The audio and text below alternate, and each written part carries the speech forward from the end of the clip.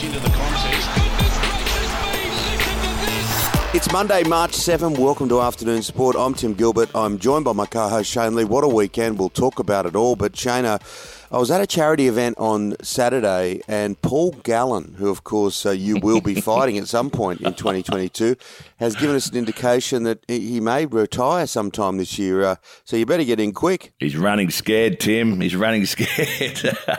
It was a very wet weekend, mate. I did hear that on the in the press that he may be calling it quits, and so he's going to try and, I suppose, put as many fights as he can in this year. Whether I'm one of them or not, I doubt it. But yeah, maybe he's running scared, Tim. That's the story I'm running with. So let's leave it at that. I think he's definitely made enough money, that's for sure, absolutely.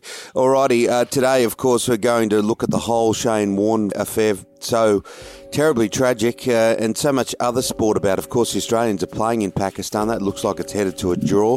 And Roger Federer, well, he's revealed he won't return before later on this year.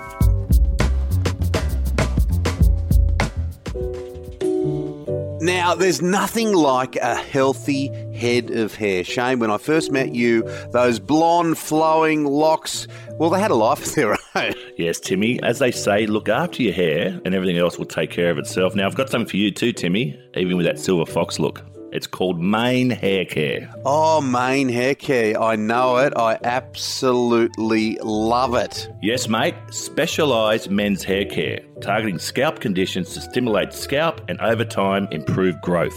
Oh, it's a fantastic product. It really is. I also note that it's all Australian, fully organic ingredients, Shane. Yep. Not only will you look good, but the scent is just wonderful. Mane Hair Care. I'm going to get it on today. And that's spelled M-A-N-E, manehaircare.com. I think collectively the whole sporting world, particularly in Australia, the UK, the subcontinent, South Africa, you name it, was gobsmacked and probably still is by the sudden and tragic death of Shane Warne. Yeah, I woke up Saturday morning, Tim, and I still can't believe the news. And I suppose for me personally, I was just sort of coming to terms with Rod Marsh, who was probably one of my greatest coaches I ever worked with at the Cricket Academy. And then to find out a teammate and Shane Warne had gone. And I think my brother said it best on Channel 9. Brett said that it's just not in Warnie's script to go so early, age 52, very young. And he was just really starting to spend some time with his kids. And for me, that's the saddest thing, that the kids not only missed out whilst he was away doing all these good deeds on the cricket field, they're going to miss out having Dad around, in retirement effectively. I know he still was commentating, but yeah, really, really sad story, and a true legend of the game, the greatest bowler, if not the greatest player I ever played with. What made him so magical on the field? Mate, he had an aura about him, and they often say the brightest stars burn half as long. And when Warnie walked into a room, he had a genuine aura around him. There was some light about him. He had that on the cricket field. He had a fantastic cricket brain and an ability to bowl leg spin better than anyone probably ever will. And he could just work players out. And not only could he work them out mentally, he could then put the ball in the right spot to effectively get them out. So he was just a super competitor. He always believed he could win, no matter what the situation was. We could still need 10 wickets and they could need 50 runs, and he believed that we could still win the match, and that was Warnie. He's a huge loss.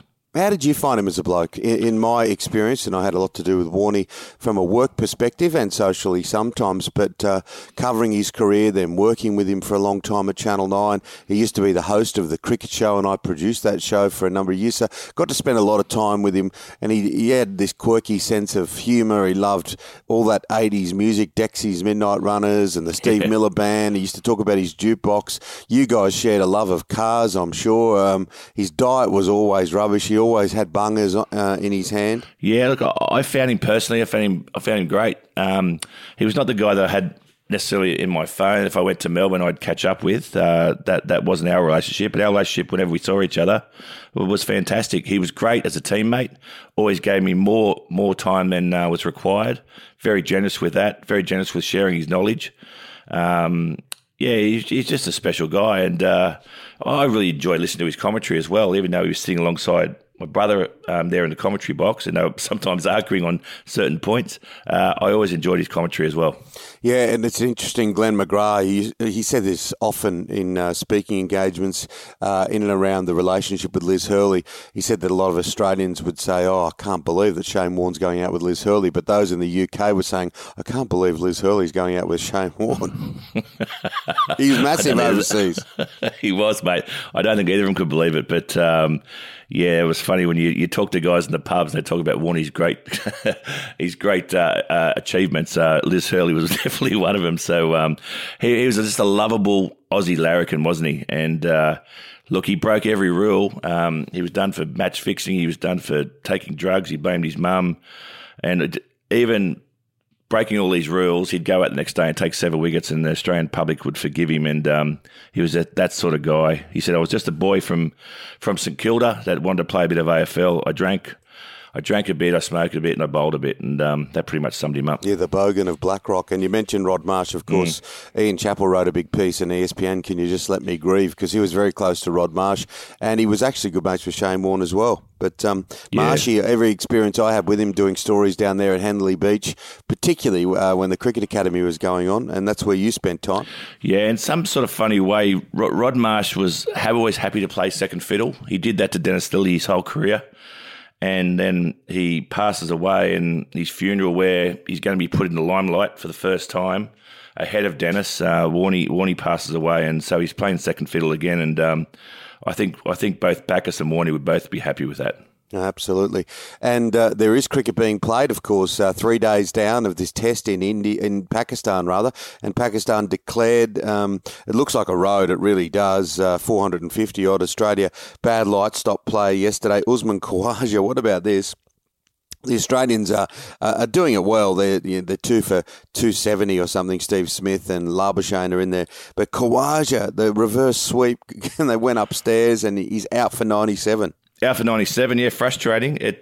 We did say, Tim, before they left here that the Aussies would spend a long time in the field, and they did do that. Pakistan 476 for 4 declared.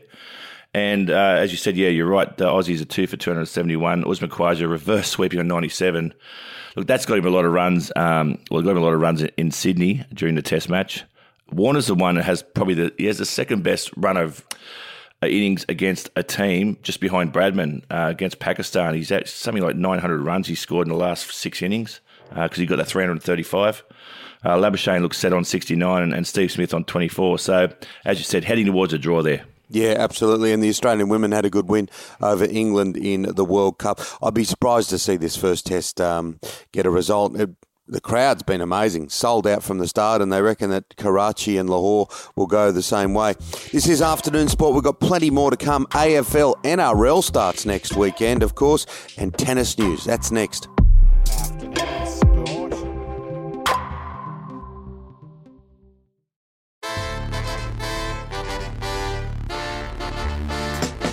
This Melbourne Demons AFLW side makes history, and this is one of the criticisms of the AFLW over the years has been that there hasn't been enough points scored. Well, they've hit the 100-point barrier, first team to do that. Yep, and that would have been a criticism of mine too, Tim, is that you're watching an women's AFL game and they're only scoring, sometimes 19 points to 25 points. Well, the Melbourne D's, they kicked 16 goals, 11 behinds, and scored 107, defeating Fremantle 3-1-19. So, yeah, it's good to see that the girls, look, they're getting stronger, they're kicking longer, and they're scoring more points. They're getting more and more skillful every year. So, yeah, the D's leading the way both with the men and the women. Yeah, the young Gold Coast Suns player in the AFL slapped with a suspension for betting on matches, and he's been fined as well. His name's Reece Nichols. He hasn't played a game yet, Tim, and they found out he had 10 bets on the AFL last year, sort of totaling only $256. 6 of those bets were on his own team, the Suns, but he's unsuccessful for all 10 bets. So, Reece, what's your learning out of that, mate? Don't bet on the AFL because you're a player now, and don't bet on the AFL because you're shit house. No more betting, mate. Yeah, keep the money in the pocket and you've had a win. Yeah. Now, in rugby league, Cameron Smith, often it was said that Daly Cherry Evans didn't play Origin for that 3-year period because Cameron Smith didn't like him. Now he's come out and said, well, that's garbage because I did like him. This is Cameron Smith speaking, but it does play to that whole point that when he was playing, particularly towards the end of his career, there were two coaches, there was almost two referees. He was running the show, Cameron Smith. He definitely was, but Cameron Smith makes a very good point. The reason Daly Cherry Evans didn't play for those 3 years because the Maroons had two players, Jonathan Thurston and Cooper Cronk, arguably the two best halves or two best players ever to pull on a Maroons jersey, apart from probably Wally Lewis, I'd say. But, that's the reason he didn't play. Look, Daly Cherry Evans is not in the league of Thurston and Cronk. And, it's crazy for people to say that. It is can give a good headline saying that something was against Smith, but it definitely wasn't. The halves was the reason he didn't play. Yeah, well done in tennis news to Alex de Minaur and Kokkinakis and the team, of course. It was a nail-biting win in the Davis Cup. But what about Roger Federer? He's come out, look, he's not retiring. He's as old as us, but he's not retiring. He said he's coming back later this year. That's what I thought the next announcement would be, but he's saying his comeback will be later in the year. He's still playing on. He's still playing on. He's 40 years of age at the moment. He's had full knee reconstruction now. He's been on crutches for 2 months. He was aiming to come back for Wimbledon in June. He won't be there, and he said he's going to aim now for August 29, the US Open. So he said he's going to take an extra bit of time to come back, and rightly so. He's obviously very serious. He said he didn't think he may be able to come back after this surgery, but it seems to be progressing pretty well. And why we would love to have Nick Kyrgios on the court. He's being bedazzled watching LeBron James. Well, LeBron James has scored his highest amount of points for the Lakers in history at 37 years of age. They beat the Golden State Warriors 124 to 116, and LeBron 56 points, huge. I'm going to say it's a little too late for the Lakers, although it was good points from LeBron. I think they're going to struggle to make the playoffs. Yeah, and Kyrgios obviously loves basketball. He said he had to make a choice between tennis and basketball, and here even he's been choosing to watch basketball rather than playing the Davis Cup, which has got a few eyebrows going around the world, particularly here in Australia where people love the game. Now, Mark Rudden, we spoke about the Western Sydney Wanderers over the last couple of weeks, haven't we? And they've had now a change of management. They entered the world of Australian sport like no other team I've ever seen in any sport. They came on and people absolutely loved them and got on the bandwagon and built shrines to the Wanderers from Campbelltown to Plumpton. They loved them, but the spirit left them for quite some time, and people stopped going to games. But the kind of spirit that they played with on the weekend, and their coach punching the sky, the crowd was back a bit in the derby. It was a positive night for them when they beat Sydney FC. It was, and they're giving the coach a long-term contract, as we know, Timmy. I think you mentioned last time, I think they've had about 8 or 9 different coaches over the last X amount of seasons, and they've extended his contract now to the end of the 23-24 season, so effectively a 3-year deal, which is great for him. That gives him a chance to really build and work with these players and get the best out of them. And we all know when the coach is being changed every second couple of months, it makes it really, really hard to get any sort of consistency. Yeah, and they really want to get back to that point that, their fans won't be disillusioned because they did come on. Western Sydney supporters, Western Sydney people love sport, and they really got around the Wanderers. So let's hope for the sake of that brand that they're back and they are onwards and upwards. Well done to Chaz Mostert, who starred in The Wet in the supercars. Meanwhile, Russian Haas driver Nikita Mazepan dumped. This was all due to Putin's invasion of Ukraine, and obviously as a sportsman he's not very happy about it.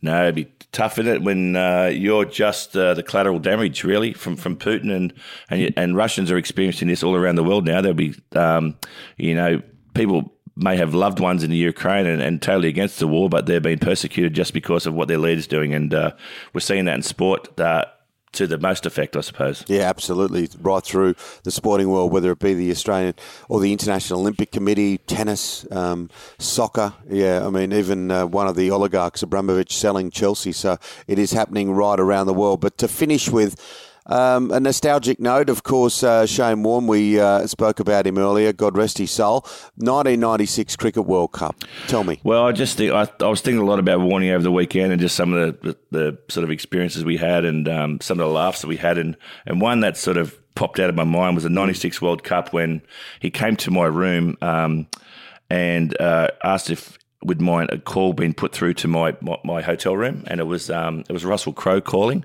Russell Crowe was on his way to LA to go to the Oscars, and he wanted Warnie to go with him. But we had a game in a few days' time, and Russell said he'd send his private jet and take Warnie as his +1 over there. And I think Warnie wanted me to cover with Bob Simpson for him, to say he was sick or something in his room whilst he was going to put on a black tie and go as Russell Crowe's +1 of the Oscars, and then try and sneak back into India for the next match. But I think time was a bit short. He never went. But it just goes to show that the star power Warnie had. He was mates with some of the biggest, influential and most famous people around the world, and he stood right alongside them, that's no doubt. Yeah, he was certainly cricket's Hollywood.